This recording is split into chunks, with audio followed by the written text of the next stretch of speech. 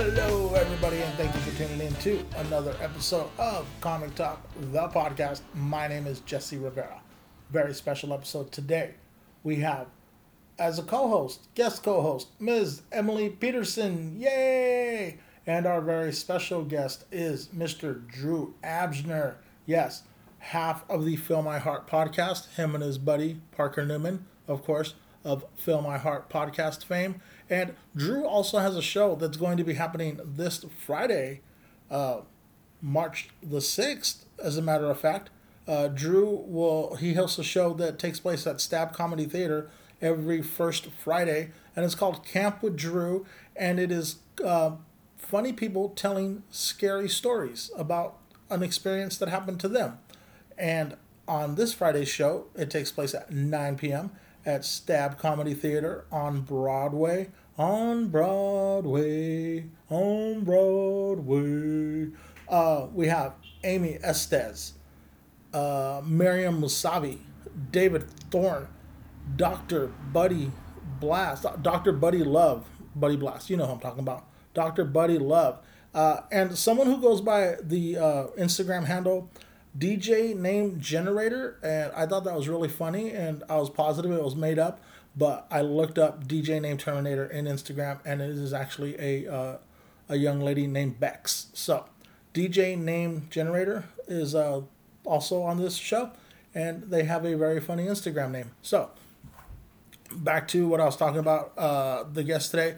Oh, let me tell you what else is going on this week. Hey, this week, Thursday, March the 5th, 8 p.m., show-offs and telenovela back on Thursday Scramble, 8 o'clock. And then you're not going to be tired of telenovela then. Then on Saturday, March the 7th at 8 p.m. at Luna's, it's the telenovela variety show with special guests Alicia Davis, Tina San Lucas, and closing out the comedy portion of the show, Mr. Johnny Taylor. Yep, you heard that right. Alicia Davis, Tina San Lucas, Johnny Taylor, 8 o'clock, Luna's telenovela variety show, Saturday, March the 7th. And then, when that's done, get on over to the Sacramento Comedy Spot for a live taping of the Comic Talk podcast. And for that, our special guest is going to be Becky Lynn and Emma Haney. I am beside myself with excitement. I cannot wait for Saturday to get here. It's going to be a good weekend, folks. I hope you come out. But for now, just sit back, relax, and enjoy this episode of Comic Talk, the podcast, with our guest, Mr. Drew Absner, our co-host, Emily Peterson, and our co-host, you'll hear her from time to time, Elsie, Emily's dog. She's a very sweet dog, and she makes a couple of appearances here and there. Okay? So, thanks for tuning in. Have a nice day. Peace.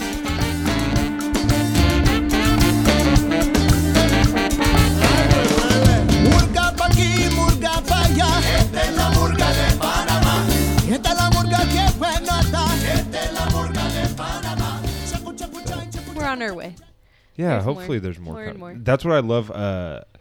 The stand-up 201 class at Comedy Spot. Me and Miriam were leaving, and Becky Lynn was teaching it, and it was just her talking to three women, and I was like, oh, cool.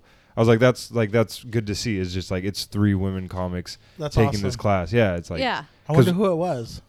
I mean, they're all new people. Okay. I don't think they even have names yet. I don't think we've allowed them to have a name yet. They don't have Instagrams yet. Oh yeah, man. blank the comic. Yeah, dude. Speaking of camaraderie among comics, did you and Parker know each other? Like, how did the bond grow? Because I want to plant the seed that led to the your podcast. Yeah. Me and Parker's first interaction is such a funny story that Parker doesn't remember, and like to this day I feel pretty shitty about. We did a show Parker was hosting at Comedy Spot, and I was like featuring. It was just like a thrown together show. I should not have been featuring.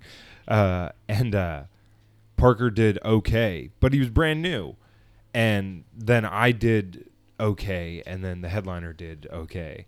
And Parker comes outside after the show, and I'm like just sitting there hanging out. And then he comes up and he's like, "Hey, good set." And I'm like, "Oh, thanks, man." But, you know, the crowd was kind of weird. I was like, "Don't worry about it, man. It was the crowd." And then he goes, "What?" like he thought that he had done amazing. And I basically told him, like, don't worry about it. It was the crowd's fault. And then he was like, what? And, like, I was like, shit. Oh, I was that's like, so funny. Yeah. And so that was, like, the first time we ever had met. And then, because, like, I went through my first 2 years in comedy, like, I wasn't, like, I was considering myself, like, quote unquote hobbyist. Like, that was the shitty term I gave it. Okay. But then, like, the last 2 years, I've been, like, taking it, like, extremely seriously and wanting to do it for a living. So, but there was, like, a time period where I would just, like, not go to an open mic for, like, 3 months or something, you know? And, one cut out, too? No. Oh, that's weird. Yeah. You I cut cut him everybody out when I Yeah. did that? Man, Yeah. I'm sorry. No, you're all good. I was just like, did I do something? No. Wow, that's weird. Let me see. Yeah. Wow, what if Creepy. you do it? Yeah. No? No. Maybe you're, like, the master control. Okay. Yeah, that's... Well, that's kind of fun. All yeah, right. that's cool. Now we know. Now Sorry. you can just bleep me whenever... Yeah. He wasn't saying anything important. He was just talking about Parker. Yeah, no. And so, like, me and... so then Parker and I, you know, it took some convincing... Because Parker's very...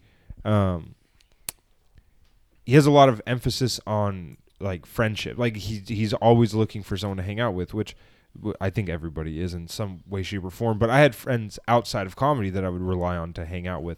Right. So after a while, Parker was adding me to these group chats with, like, other people going like, hey, you guys want to hang out? Guys want to hang out? And I was like, no, not really. I don't really want to hang out with a comic because I was, like, a hobbyist at the time. Yeah. And then one day I was like, yeah, fine. Well, let's hang out. And then, like, we hung out and, like, kind of hit it off. And, like, me and Parker, like, quickly realized, like, we have a weird interest in a lot of the same shit. Like, we both love Alex Jones, like, in an ironic sense. Like, we don't believe any of the shit he says, but, like, we admire his performance a lot. Like, you know, Alex Jones is the conspiracy theorist guy, and how he just, like, goes, like, ape shit. And, like, one we always laugh about it is, like, in Alex Jones, he had a very public custody battle, and, like, it's one of the greatest things ever. In his custody battle, the judge asks him what grade his children are in, and he says that he can't remember because he had a big bowl of chili for lunch. And it's like, to this day, it's just me and Parker, like, constantly just laugh at shit like that. And, like, we realized early on that we have, like, you know, a lot of weird interests and shit like that. And you know, the original idea for Fill My Heart was a podcast called Tinfoil Hats, where we were going to do basically what we do with Fill My Heart, but with conspiracy theories. Like, we would both read up on a conspiracy theory and then talk about it on a podcast and make fun of it and, you know, like, watch videos. And then I Googled one day to see if the name had been taken, Tinfoil Hats, and it's a podcast out of LA, and it's the exact same thing. Oh, and yeah, so we were like, fuck. And then they actually, like, came to Punchline, like, a week later, like, when we had no idea. Whoa. And so we were like, shit. So then you guys manifested that. Yeah, I know, right? It was Wow. so weird. And, like, I don't think that podcast would have been as fun as Fill My Heart. And then kind of the same thing. Like, one day I just, like, confided in Parker. I was like, dude, I'm so embarrassed by this. He's like, what is it? I'm like, I watch Dr. Phil on my lunch break every single day. And he's like, dude, I fucking love Dr. Phil. I watch all the clips on YouTube and all this and that. And so then, like, we met up at a Starbucks in Elk Grove, like, to write jokes. And then it just ended up devolving into us watching Dr. Phil together. And we just did the podcast to each other. Like, we just stopped the videos and make fun of him and just die laughing. And then we're like, oh, this is the podcast. Like, this is what we do. And so we approached Jesse and John at Stab and told them the idea. And then they were like, yeah, we'll do it for you guys. And yeah, here we are a year later. Like, fucking. I was gonna say, has it been a year? It's been a year. Yeah, so our first episode came out December 28th of 2018, and I'm not even kidding or being, you know, embellishing at all. It's the fucking best part of my week every single week. It's the coolest fucking thing. Me and Parker just have a fucking fun time, and it's become like this weird historical record of our lives. And so, like, if you, like, people bring up something where I'm like, oh, shit, like, yeah, that did happen to me, you know, and it's, like, I had a coworker who was like, yeah, I listened to the podcast. And I'm like, cool. And then he brought up, like, a story that I told a couple weeks ago where I'm like, oh, fuck, yeah, that did happen. Like, and people will constantly remind us of, like, hey, what you said about your breakup in episode 12. And I'm like, holy shit, I don't even remember saying that. And it's cool, man. It's a great time. And yeah, it's the coolest fucking thing. I love doing it. I've taken the deep dive Oh, you recently did? into Yeah. Fill My Heart. Yeah, I listened to the latest episode, and then I listened to the first 8, Yeah. like at work. Like just I totally binged you guys, and you're back and forth and the irreverence, but it's so charming. Like Oh, that's cool. You That's and good to Parker hear. together. That show is so neat. Thank you. Yeah, we, it's people like ask a lot, like, what do you guys like? What do you do and we don't do anything. We just go and bullshit. And like, I don't know if there's a weird chemistry that Parker and I have that I don't have. There's one episode, I love him to death, Benton. He's one of the best guests we've ever had, but Parker was sick and we had to tape an episode. So I was like, well, I'll just have Benton fill in. And the show just doesn't have any pop. Like there's like me and Benton have great chemistry in real life and we have great conversations, but there was just nothing there. Like we could not fucking make a laugh happen. And I was like, oh shit, like I couldn't do this without Parker. And I think that Parker probably couldn't. Maybe he could find someone, but I don't know. Like No, it feels Parker like couldn't do it without you. it feels like we're both like integral parts of the show. Oh, we're big Parker Newman fans. Yeah. Oh, it's- yeah. Here It's, at Comic ironic Talk. that Parker probably comes up in every episode of Comic Talk. Really? Yeah, I would say at least 75. At least 75% of the Well, episodes. tell of him Comic that he Talk. needs the self-esteem boost. Yeah, I'm waiting for him to listen and realize it. yeah, he'll notice. Yeah, Parker and I pitched a show to Weird, Strange, Bizarre. Oh, what show is it? Oh, wait, don't tell me. Don't, because if it doesn't get picked up, then someone's going to steal your idea. Well, No, I'm kidding. Go ahead. or me mentioning it will be like record of it being my idea. Oh, that's Yeah, true. there you go. Say the Okay. date. Today's February 8th, 2020. Go ahead. Okay, so it's called 60 Minutes, the comedy show. Uh-huh. And it's going to be 3 comics, and they each write sets for each other. Oh, okay. But the comic doesn't get their set until an hour before the show that somebody else wrote for them. Oh. And the audience gives them a characteristic an hour before the show. So they have to do it like in a character. Oh, okay. So it's going to be really, really hard. yeah, that sounds... Yeah. But it's I going like to be you guys really like, fun. let's take an idea and let's make it twice as hard. Yeah. Stand up, but way harder. Yeah. It's going to be really hard. Oh, and you got to stand-up. do it as a character. yeah. Yeah, but Fill My Heart's great. Yeah, I appreciate it. We just have such a good time. And every time we leave, I just go like, that was the best episode ever. And then the next week, I'm like, that's the best episode ever. And like, we just keep growing it and keep moving it forward. And yeah, we're just having a great time with it. And, it's grown to a point where it's very bizarre now because we have like fans. And like doesn't make any fucking sense to Yeah, us. Like we're it's like, kinda what? crazy, like, huh? No, what the fuck are you talking about? Like you don't like us. And they're like, no, I love you guys, love the show. And we're like, no, you don't like us. Like, please don't. Like, it's a lot of pressure. It becomes like a weird obligation thing too, where we love what we're doing, but also like we have to deliver these episodes to people. It's fucking insane. It's weird. And it's cool just watching the progression in the first 8 episodes of Yeah. at first you guys are figuring it out, and then but it's right away. It's the back and forth is terrific, and then you see you guys maturing into the roles and getting more comfortable and sharing more of your personalities and like what's actually going on with you two.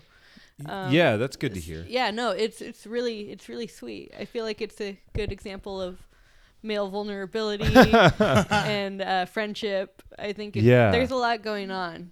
Well, that's good to hear. Yeah, I think that we kind of have aimed for that a bit. And, at first the idea for the podcast, and in all fairness, we've moved away from it a bit, but, we did try to make it with a little bit of emphasis on mental health. I mean, a month and a half before the first episode, I was like suicidal and, not wanting to even fucking do anything. And we went through spells throughout the thing of like bad mental illness. And so like it is kind of, we do have moments of extreme vulnerability. I mean, episodes 30 through 40, pretty much Parker and I wanted to break each other's necks. Like we did not have a good relationship, and we were going to the podcasting, we recorded at Stab Comedy Theater every week. And I mean, we were not having talked to each other since the last episode, and having to pump out these episodes. And it taught me a lot about relationships within comedy. Like you have to and this is just my opinion, but you have to be able to compartmentalize friendship from actual, like, they're coworkers. Like, comics have to be coworkers, and you know, there's some coworkers you're much closer with and friendlier with, but at the same time, like, if one of your coworkers gets caught stealing, you can't defend them. You know what I mean? And like, there is this. I think that like thrown under the bus is a term that gets thrown around in comedy kind of shittily, because it's not what it is. Like, everyone's trying to make a fucking small dream become a reality. And so when me and Parker were going through some shit, I realized, I'm like, oh my God, like, it's crazy to me that there might come a point in time where Parker has to fucking never speak to me again because of something I've said on the podcast, or, you know, it kind of, it got in my head a lot. And so for like 30 through 40, I was kind of in this mode of like, how much longer is this podcast going to last? Because if Parker says something crazy, or if I say something crazy, or if we fucking end up hating each other, like, I don't want to do this anymore. And we made it through it, but it was a tense time for sure. I don't think we've ever actually talked about it. Me and Parker, we kind of just, you know, we're men. We just brush it right under the rug. Don't talk about it. Talk about shit that happened in the past. But yeah, we're thankful for every listen. Yeah. That's some heavy shit, man. Yeah. Yeah. I like to get deep. No, that's all right, because like you said, like, we're men and we kind of brush it under, right? Oh, yeah. Well, not me. He's a mess. Yeah. Anyway, I really liked what you had to say about like friendships and comedy, you know? Yeah. And I think that's something that kind of like Emily and I are like having to learn and deal with, and we're kind of like taking that in stride as well, you know? Were you guys friends before comedy? We started comedy. We were friends. Go ahead. We met in an Improv 101 class. Gotcha. That I took with my very recent ex-boyfriend. Oh, gotcha. Like, at the time. And we broke up and decided to take improv together. It was really weird.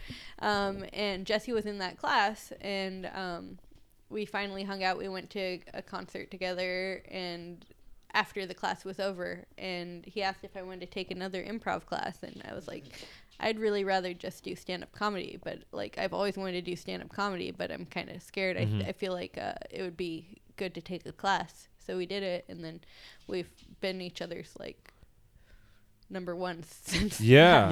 Yeah. We've I been think in if the we trenches hadn't have together. done the stand up, like if she'd have said, no, I don't want to take an improv class, but not suggested, let's take a stand up class, like, I think we'd just like occasionally run into each other here and there. We definitely wouldn't be the friends we are today. Yeah, that's had we great. not taken that stand up 101 class together and kind of like held each other up a bunch of times since then, you know.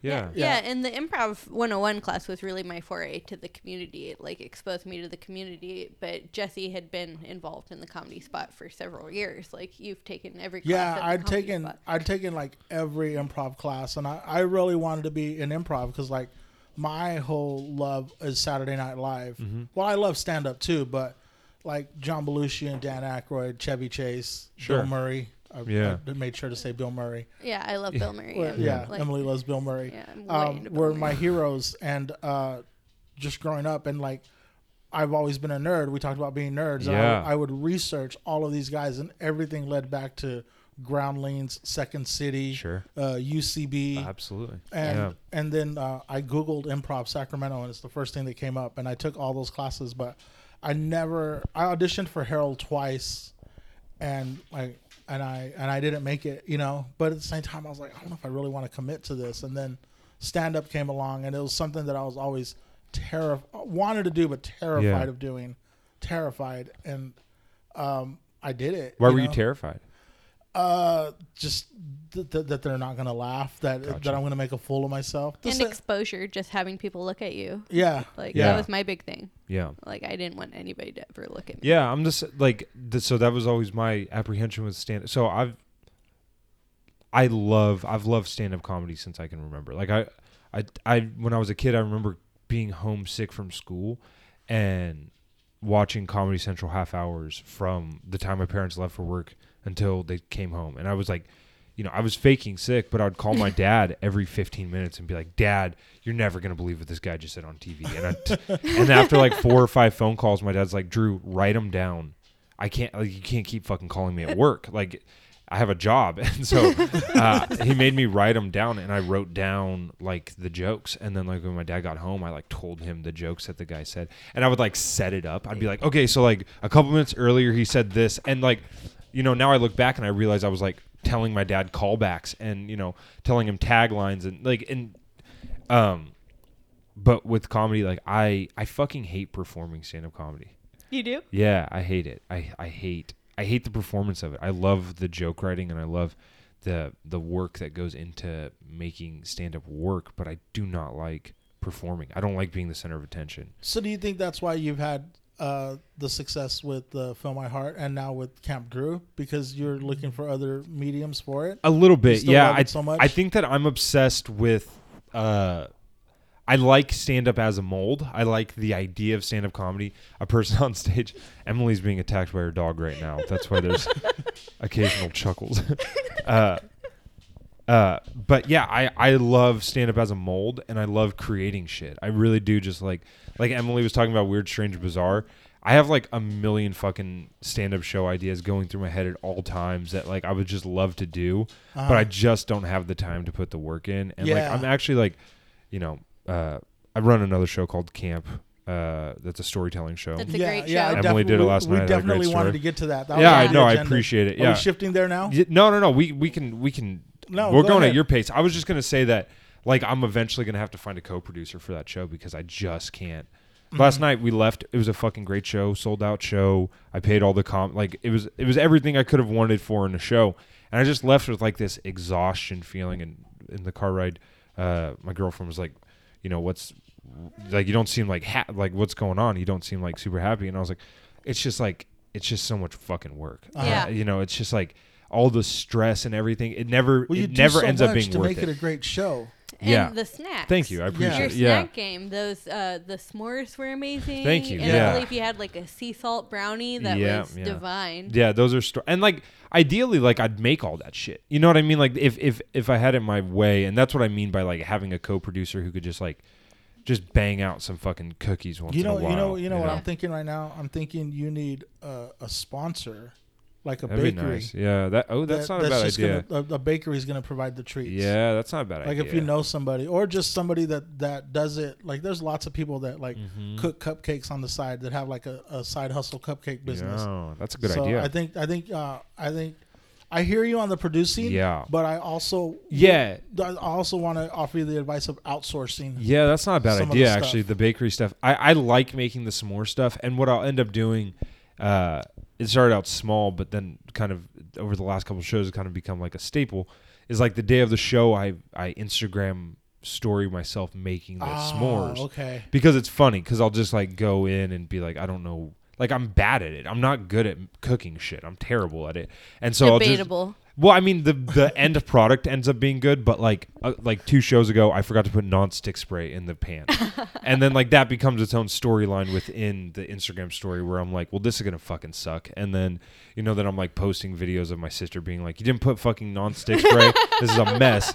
I watched those. Yeah, I watched those. Yeah. right. So then it ends up kind of being its own thing, but like I just enjoy and so what I was gonna say is that like I have like a show idea that I've wanted to do forever. Two different ideas is one, I wanted to have a show called Hack Attack where I get comics and I give them premises that are kind of considered hack in comedy, like you have to write 5 minutes about in-laws. You write 5 minutes about airplane food. You write five minutes the DMV, the difference between men and women, the difference between black and white people. Like do all these hack topics and try to have comics, because I'm what I was saying about hating performance is I love the challenge of writing, and that's what Camp was based on. Was I was sick of trying, because at least how my brain works is when I'm writing a joke, I take something funny and try to write interesting around it. I'll usually start with something that I think is inherently funny and work my way around it. But what I like about Camp is that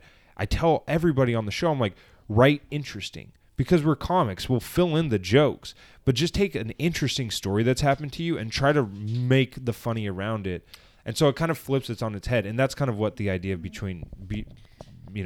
with Hack Attack is, just like take something that you don't find funny and try to that stand-up fans find inherently unfunny and make that funny. And the other one I want to do is called, Emma Haney, one of my good friends, has a show called Fresh Five. Yep. That, you know what? That's actually where I first interacted with the both of you. Yeah. We did that a couple months ago. Yeah. Oh yeah, huh? Yeah. And I want to do a show called First Five, where everyone takes their first 5 minutes and tries to rewrite those premises or rewrite those jokes in a way to make it actually funny. Because my first 5 was so fucking bad. My first 5 was online dating. And mine was about Chinese people at Disneyland. It was so fucking terrible. Oh, my first 5 from when I was 20 years old was rough. Yeah. Yeah. I think everybody's is, right?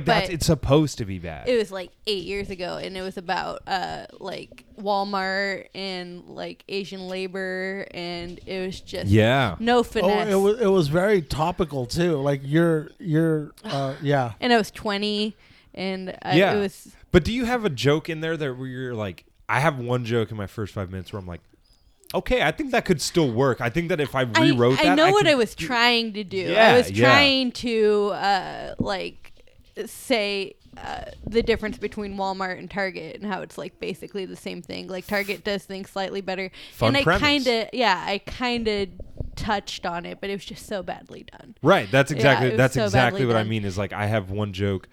The joke was about free the nipple, and the joke was that if you made women having their breasts exposed legal, you'd have to make jerking off in public punishable by death. That was the joke.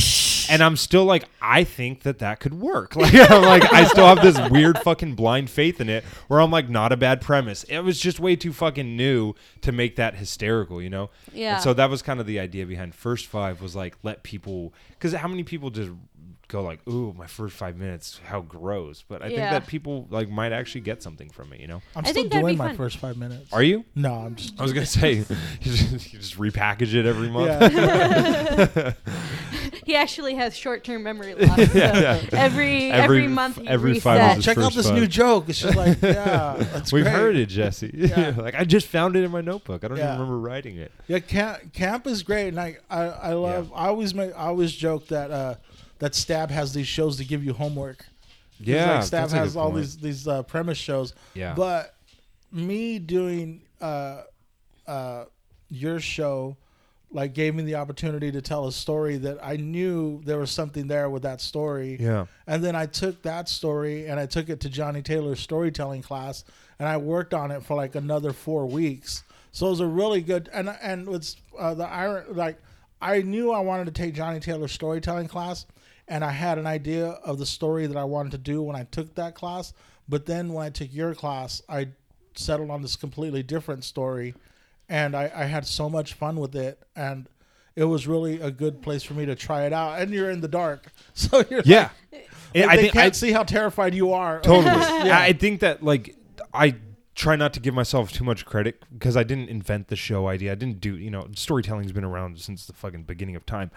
But I the one thing that I definitely am proud of is I accidentally stumbled into a great format because being in the dark, for if you've never been to the show, basically what we do is we turn off all the lights and then we have a flashlight attached to the microphone to create this essence of a campfire story. And I accidentally made it so that you can say whatever the fuck you want up there, and the crowd, you don't see them really, they don't see you really. It's it's kind of this beautiful chance to talk about intimate shit, and we have had people confess to crimes. We've had people, and it all I feels told the very. most embarrassing story last night. Yeah, your story was great. It was yeah. so embarrassing. That's one of the most embarrassing stories. Yeah, it was the. But we've all been there. Yes, we've all fucked all up, been man. there, yeah. And that's I love. So I'm, my roots in comedy are stand up, but I'm a huge broadcast fan. I love fucking radio. I've listened to I think every single episode of Opie and Anthony that's on YouTube. That was my shit. Gosh. So I started working when I was 18 years old, working full time, and I'd go on YouTube and just listen to Opie and Anthony, old ass Opie and Anthony episodes, and they're fucking terrible. They're so fucking mean. Mm-hmm. And they would bring people on, and Jim Norton, who's now one of my favorite comedians, he would just he would make me die laughing telling these fucking horrendously embarrassing stories about when he was a kid, like trying to flirt with girls. And like, he never, like, he would say it with the embarrassment of like, I can't believe I did this. But he would tell the story in a way that allowed you to laugh in it and never feel bad for him. And like, I really grasped onto that and went like, oh yeah, this is possible. Like, and it doesn't need to just be possible for me to tell embarrassing stories about me. But I think that like one thing that I try to do in stand-up is like tell stories that might be embarrassing about my family that I can kind of use, you know, a little bit of finesse and a little bit of nuance to like make them endearing stories. And like, I have a joke about my dad where it's about my dad railing against AOC, Alexandria Ocasio-Cortez. But really the joke isn't that my dad is a bad person or that he disagrees with her. It's that my dad has kind of been brainwashed by his age. And like, you know, I have a dad like that. Right. I think a lot of people do. I think a lot of our parents, at least a younger generation, like they, you know, there's what's that fucking saying? Like tough men or tough people make easy times make easy people make tough times or something like that. And like, but like, I think our parents look at, I'm 24. I think my parents look at me as the result of easy times and that like, I'm an easy person. And so then they go like, happy holidays. And you're like, you're not really mad about this. Like, you're just saying shit. Like, you don't really care about this. And, but I think that there's a way to tell that story on stage where you're like, my dad's a fucking Republican, where you can have a little bit of finesse with it. And like, that's what I try to do is I just, you know, I guess that when people say like, what kind of comedy do you do? I think that's how I'd describe it is like, if I had to give a name to it, it's like endearing things about how stupid I or people around me are. Yeah, that's what I kind of shoot for, I guess. I in the very beginning, so I have two stories about you that I want to share with you because I watch all the comics and there's things I admire about all of them and then I think I'm eventually gonna have them on the podcast because like you see people out and everyone's busy doing the thing, writing, getting ready for a show, and then I cheat and I use my podcast as like my area. Like, all right, I got him cornered. I'm gonna tell him a couple things I've always thought about him. Oh yeah, okay. So my two things about you is like very very very early. You have a joke with the premise that I absolutely agree with where and I kind of remember feeling the exact same way of you have a joke with the premise of that I'll never be as funny as a black kid in the 7th grade. Oh my God, that's a good one. Yeah. And everyone, like I could relate because I could remember like thinking I'm funny. Like being in 5th and 6th grade and thinking I'm hilarious, I'm funny. And then just a black kid just ripping me in a capping contest and like just like licking my wounds for like a week later. Like, did you hear what he said about my mom? Yeah. I he think doesn't even know her. I always remember so much charisma. Yeah, black kids in public school specifically had a way of getting right to your fucking soul in a roast where you'd just be like, fuck, that is so accurate and so hurtful and so perfect. Like, and the timing of it was always spot on. And like, that is like, in high school, I went to high school with a bunch of people, obviously, but there was these two kids. There was Ravon Hammond, the funny black guy, and then there was Robbie Robinson, the hilarious white guy.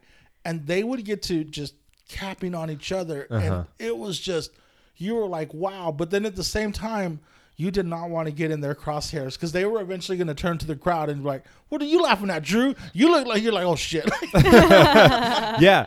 And like, I was very fortunate because I went to school with a lot of very funny people. And I ended up like becoming friends with like all of these different groups of funny people because like I would just try to like, I think that like, I've always just been a student of funny. That sounds so fucking shitty and pretentious, but like I really like anything funny I gravitate towards. And there was this black kid named Nathan Rimmer, just one of the funniest motherfuckers I've ever met. And he told me a story one day. It was like a Monday, and I was like, "What's up, Nathan? How was your weekend?" He's like, "Man, my weekend fucking sucked." I'm like, "Why?" He's like, "Man, I got fucking caught smoking weed by my parents." I'm like, "You got caught smoking weed?" And he's like, "Sort of." He's all, "They caught me high." I'm like, "What happened?" He's like, "Well, I went and smoked with my friend in his car, and then my parents were like, 'Hey, we ordered pizza, come home.' And then I went home and ate pizza, and my parents were like, 'Are you high right now?' And I was like, 'What the fuck? No, I'm not high right now. What are you talking about?' And they're like, 'You're eating your pizza upside down.' And he was eating his pizza with the toppings upside down. And like I just remember like fucking falling out of my chair. Like that is the funniest fucking thing.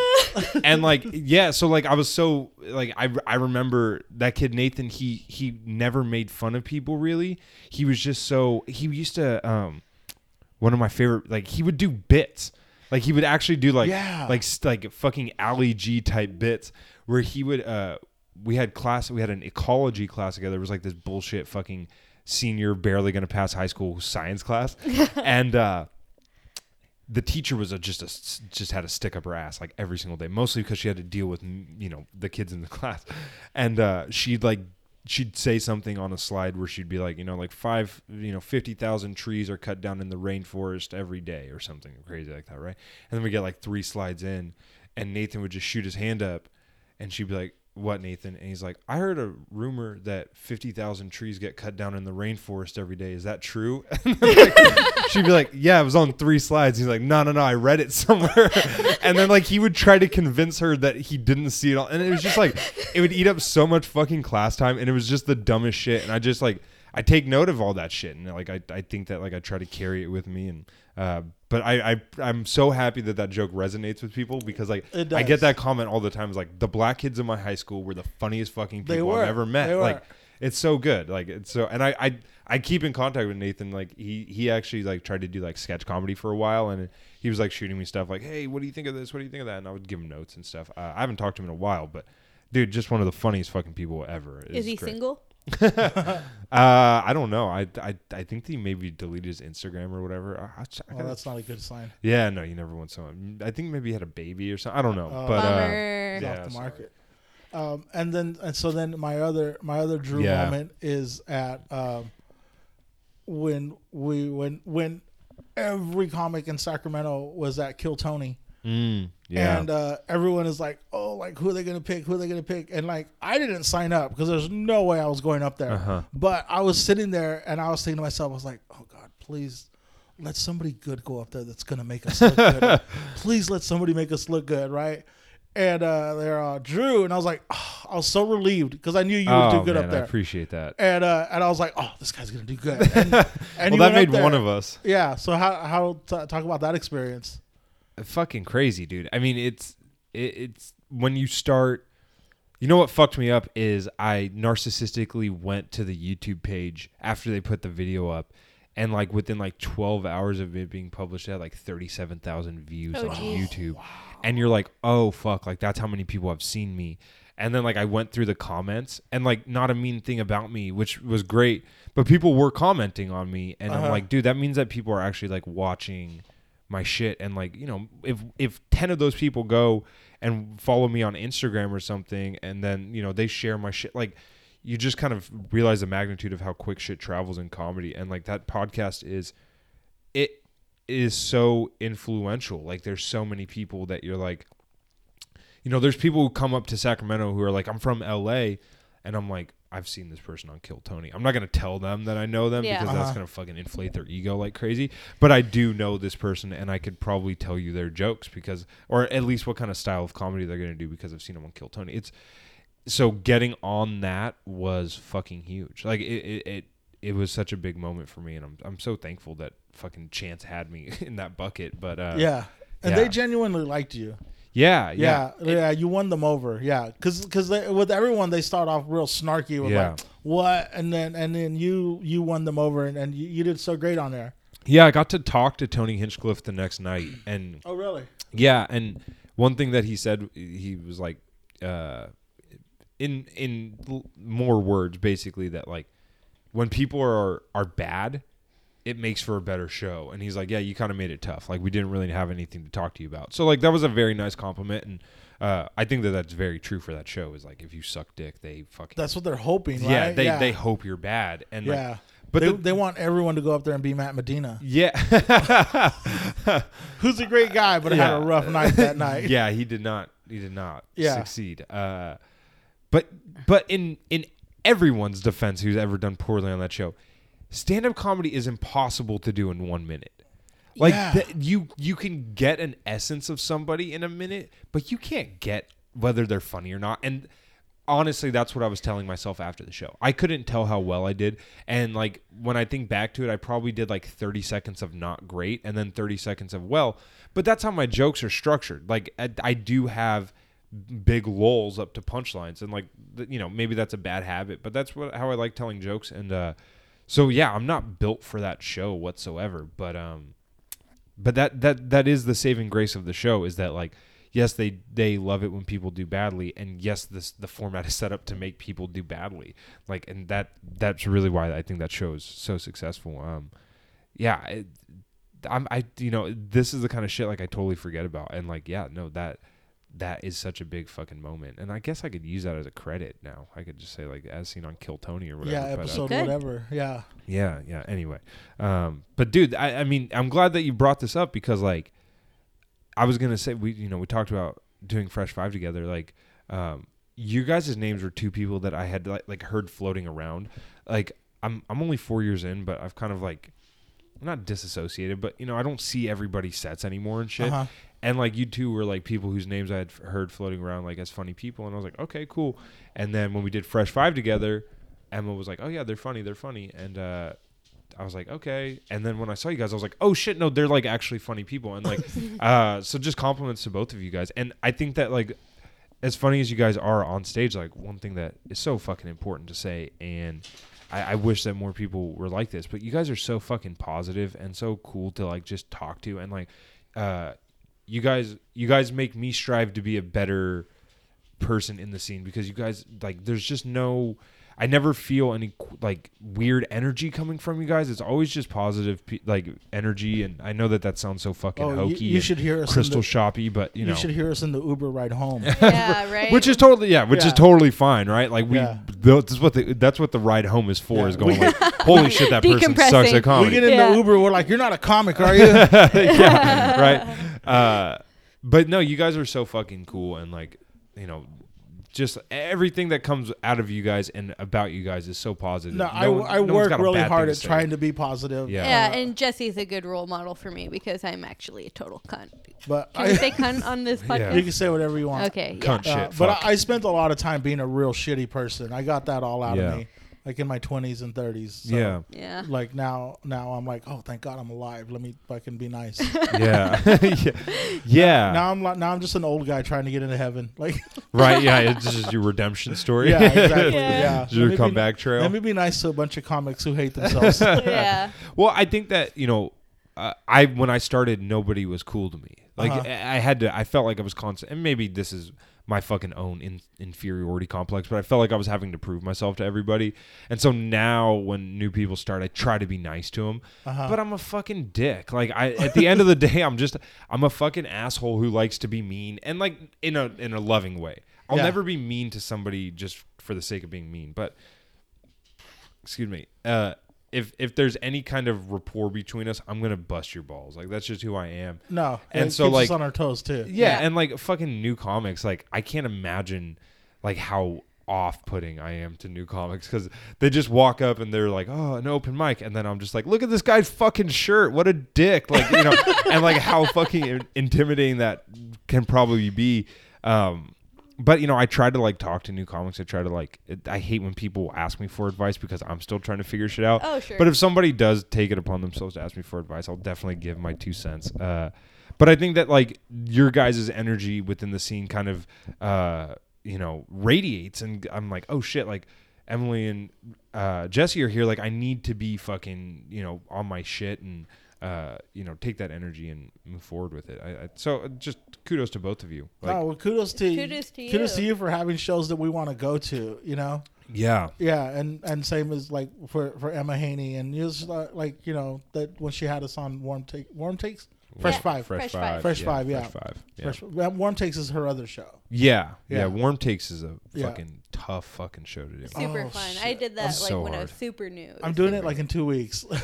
I'm excited about it. You end up realizing like how fucking important writing is. Like that's my only takeaway from Warm Takes is like, oh yeah, no, writing is the most important part of this shit. I was gonna ask, because last night Emily was on camp and Jesse was there, and you brought up Fill My Heart, and then like it felt like very like an apprehensive compliment where you're like, I like the show. Like it was like, I like the show. But then you said I'm a libtard. And I'm like, a libtard. what is that like? So what is your impression?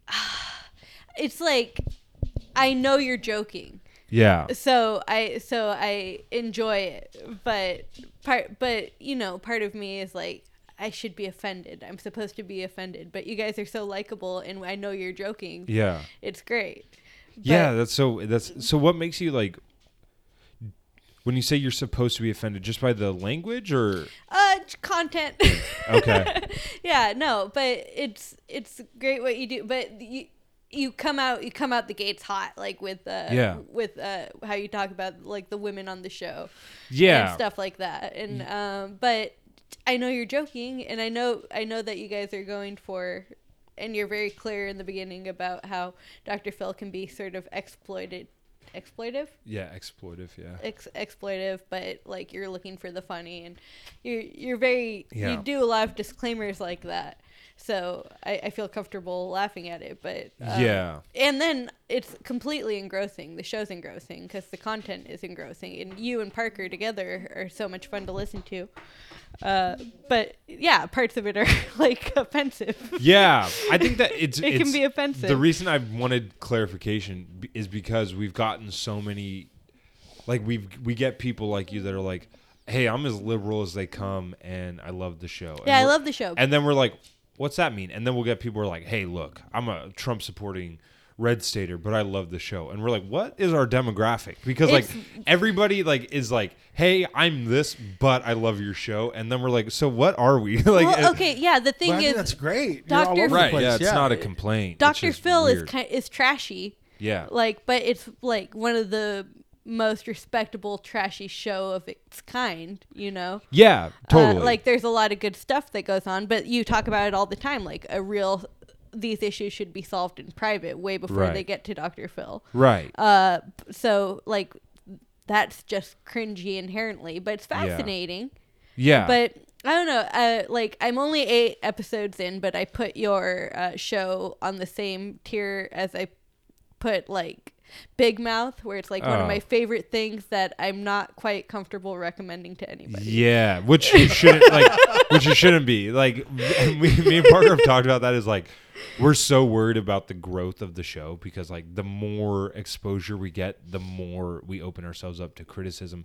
You may have not gotten to the episode. Yeah, you haven't yet. If you're only at 8, Parker and I had a live show, and we were at Tower Cafe before.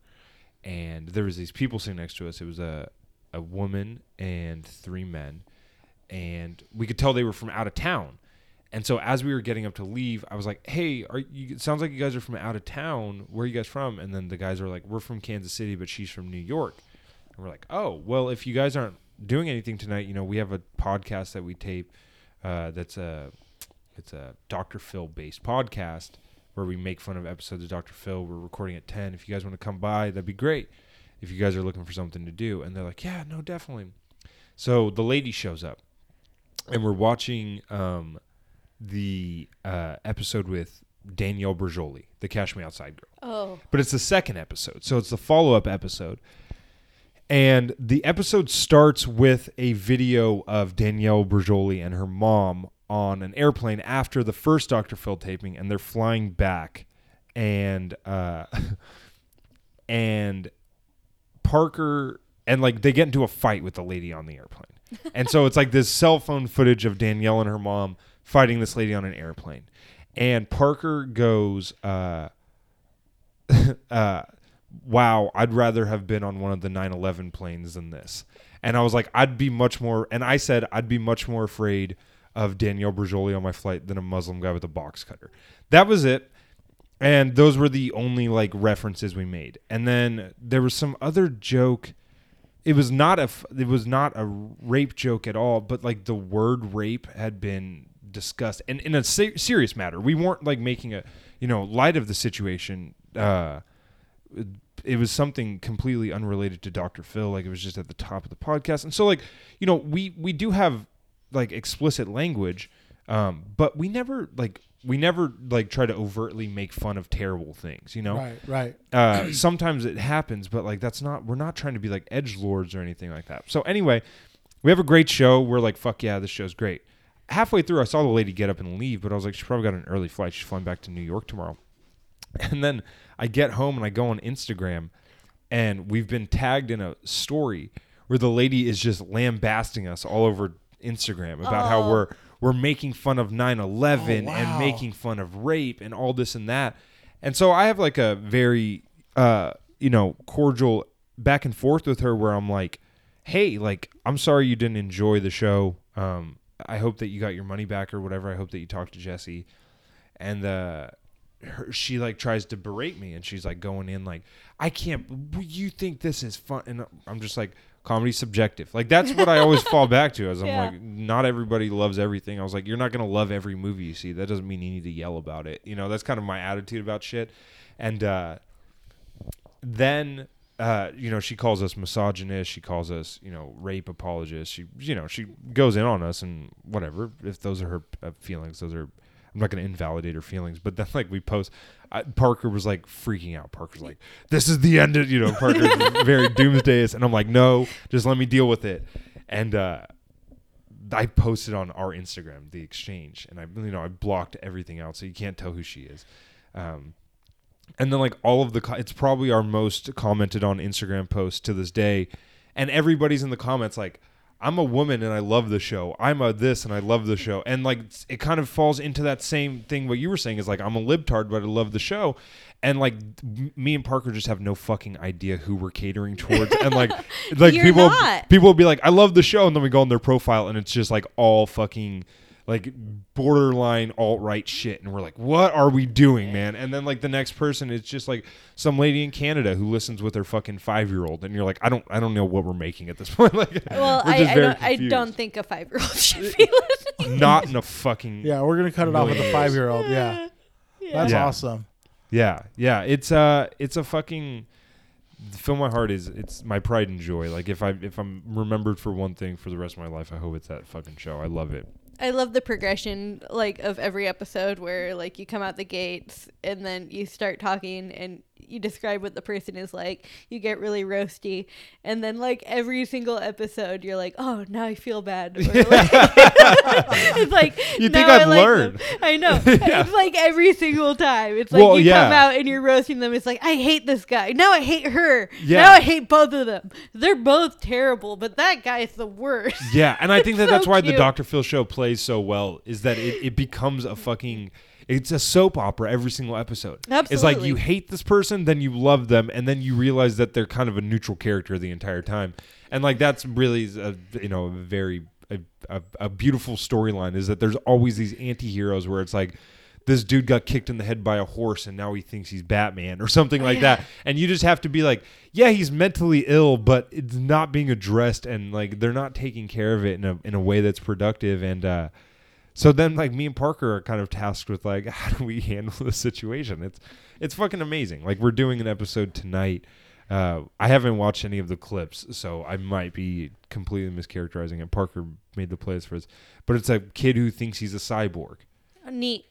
And I guarantee you that kid's just got some kind of personality disorder that is just never going to be addressed on the Dr. Phil show. I'm like I'm like halfway through a woman who thinks she's pregnant, or a little young lady who thinks she's pregnant with baby Jesus, and then Eminem's her father. Yeah. And then like I'm listening, and I'm like, what's it like to be in this person's life? Totally. Like, is she lying or is she insane? Like, is she just a compulsive liar or is she insane? You're on part 1 of that one? I think so, yeah. Yeah, part 2. 2-parter, huh? Yeah, oh yeah, dude. Dr. Phil will fucking milk a 2-parter if he can. Like, it's his favorite thing to do is make 2-parter episodes, because he will put something out, let the world react to it, and then go like, well, now I'll see why people are so upset, so I'm going to redo it. And then, like, he'll just bring them back and exploit them one more time. And, like, my general feeling about Dr. Phil is that, like, I think that he's become a symptom of the time, where I think that he's genuinely someone who wanted to do good in his life, fell into fame, realized how fucking sweet money is, And then now he's got these fucking 28-year-old bookers who go, okay, so this guy made an Instagram video where his girlfriend's punching him in the face. So we decided to bring them both on the show, even though they have a restraining order pending. And you're just like, why is this being publicized? Why is this being televised? And Dr. Phil's like, I mean, it's in my contract that I have to do these fucking shows. Yeah. And so then, like, we actually did an episode a few weeks back that was from 2013. And you can see fucking passion in Dr. Phil, like where he actually genuinely cares about the people who are on stage. And you're like, man, like, where's that? Where's that emotion? He's like getting emotional talking to these people. And now you watch him, he's just all, we have Lil Billy on. He wants to be a SoundCloud rapper. Lil Billy, come on out here. Tell your mom why you smoke weed. And it's just like it's so bland and shitty. And like, that's where I get like pissed off is I'm like, fucking do something you love, Dr. Phil. Well, he's jaded. Like Yeah. you can't He's desensitized. you can't put the genie back in the bottle. Totally. Yeah. Once the rabbit's out of the hole, it's hard to get that gopher back. It's just like, yeah. Yeah. Oh. Yeah. He's a fucking hoot. And I think that the end goal, if I had to draw a perfect conclusion to Fill My Heart, it'd be Dr. Phil shotgun blasting both Parker and I in the chest and going, that's what you get for making fun of my accent. Like that. I mean, that's really how this has to end is like, we can't have like the worst case scenario is Dr. Phil retiring. Like we need Dr. Phil to fucking send us a cease and desist or something. Oh like, my God. Like that's the only way we get out of this alive, in my opinion. Like, just because, Endgame. yeah, anything else seems anticlimactic. Like we've fucking ridiculed this man for once a week for a year, and we're going to continue to do it until he makes it stop. So is this you record once a week with an audience or once a month with an audience? Once a month with an audience. So we do Okay. 3 episodes. We record them like Thursdays at 5, and then we do a full live show on the second Saturday of every month. Yeah, I was gonna say Yeah. let's let you get going with your Yeah, day dude. and plug your shows. Yeah, dude. plug your First shows. Friday every month for camp at Stab Comedy Theater, and then second Saturday at 10 p.m. for Fill My Heart. I don't like people always go like, which one should I come to? I don't care. Like I have a great time doing both shows. I'd prefer you came to both of them if possible. But I think that people will have more fun just coming off the street at camp. I think that that's the more fun show if you have no idea what's going on. I think that there's like an element of a live Fill My Heart that you should have some familiarity with the show. Those tend to be the people who don't walk out. It's the people who are like, I've heard the show before. I know what I'm expecting. And another thing that I always give kudos to Stab Comedy for is, man, they have the best beer selection. Really? That's a good. Pretty good. Yeah, Yeah. they have a great They've beer got all the selection. White Claws. They have all the White Claws. Yeah, I do. They bring in a lot. I don't drink beer like too often, so I can't. Yeah. I know that they have a fucking huge rotation coming in. Yeah, The thing I'll give Stab a lot of credit for, I don't think Jesse or John will ever necessarily listen to this because they're both extremely busy people who don't even listen to Fill My Heart, the podcast that they both tape. But they fucking give you the chance to produce an idea without any pressure of ticket sales, and it's the fucking coolest thing to me in Sacramento. There's a lot of great venues in this area, but the one thing that I'm so proud to be mildly associated with Stab with is that they fucking let you be you in every sense of the word. And like it's like it'll be like a regular stand-up showcase followed by Stephen Ferris has the Tonight Show Yeah. or something, and it's like a fucking play written about the Johnny, and it's like, how fucking obscure can you get, really? You know, it's like you can't fucking get any more meta than that. And they're like, yeah, no, we'll welcome it with open arms. So like, fucking, I love that place. I really do. It's like a second home to me. And I love the shit that comes in and then moves to other places. I think it's great. I think it's a really great place. Well, hey man, we think you're great. Man, I and appreciate we it. really thanks for coming by the podcast, Dude, today. thanks for having me on. I love talking to people about comedy. It's one of my favorite things in the world. So thanks for letting me do it into a microphone. For sure, man. And we'll see you around. All Yeah, right, have a see you great day. guys. Yeah, Thanks. man. Hey man, that's the podcast. Thanks for tuning in. I hope you enjoyed. I hope you laughed a little bit. I hope you learned a little bit. I hope you come back. Peace. Take care of one another.